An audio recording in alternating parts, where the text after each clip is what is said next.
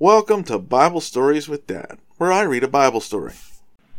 So we're picking up where we left off. Paul and Silas have just left Lydia's house and the believers that were there. And we're getting into Acts chapter 17.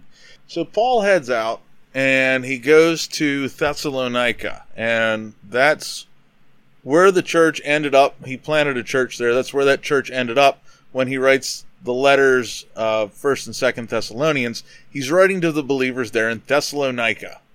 There's a synagogue there for the Jews, and so Paul, according to his usual practice, goes there for 3 weeks in a row on the Sabbath, and he's arguing with them from the scriptures, and he's explaining to them, and he's showing them that Christ had to, suffer and die and rise from the dead, which, if that, we know that now. They didn't know that then, and so it didn't sit well with them. But he was explaining it to them, and he was explaining that that's Jesus. Jesus is the Christ. Jesus is the Messiah. He's the Savior. And some of them actually were persuaded. Some of them actually believed, and they joined Paul and Silas. Quite a few God-fearing Greeks as well, non-Jews, and a number of the leading women, the Bible says. But, and this should sound familiar by this point, there were some Jews there who became jealous and took some wicked men from the marketplace and formed a mob and got the whole city whipped into an uproar. And they came against the house of Jason. He was a believer. They came to that house looking for Paul and Silas to drag them out to the crowd.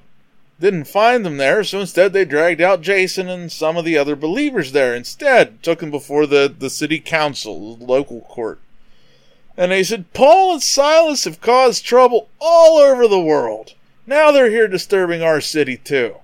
Jason welcomed them into his home. They're all guilty of treason against Caesar because they say that there's another king named Jesus. The people of the city and the city council were all thrown into turmoil, all into an uproar by this accusation. So the officials forced Jason and the other believers to post bond, and then they released them.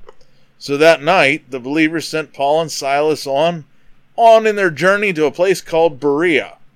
When they arrived there, they went to the Jewish synagogue.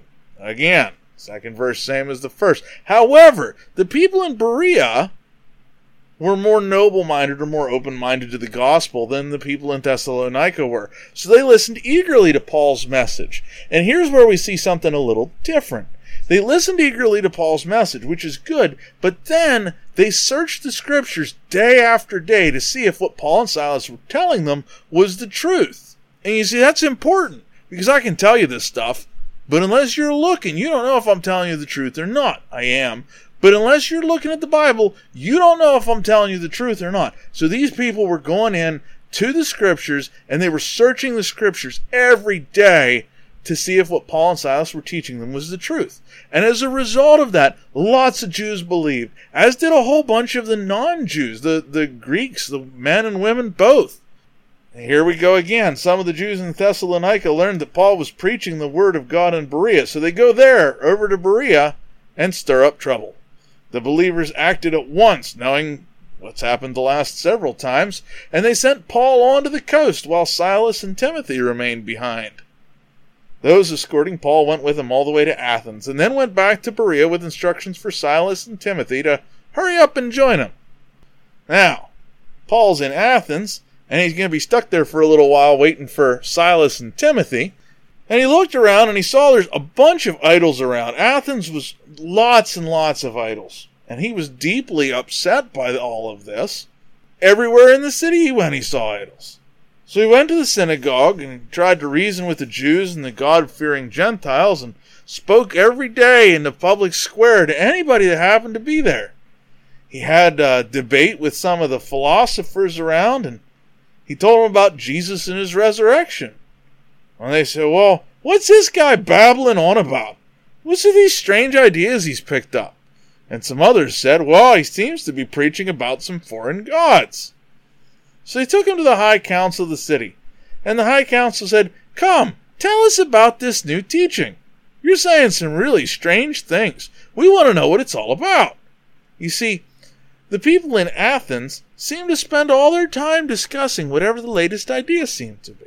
So Paul front of the council there, decided he could work with this.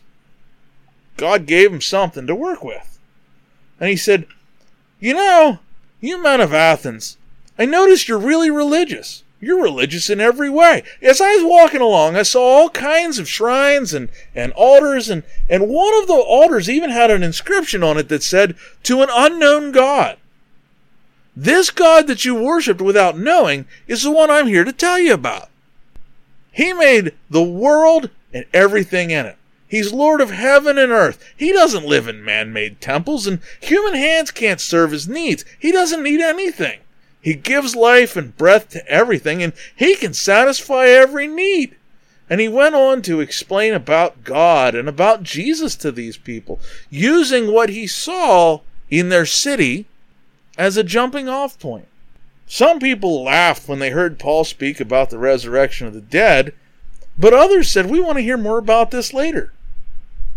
Some people even joined him and became believers.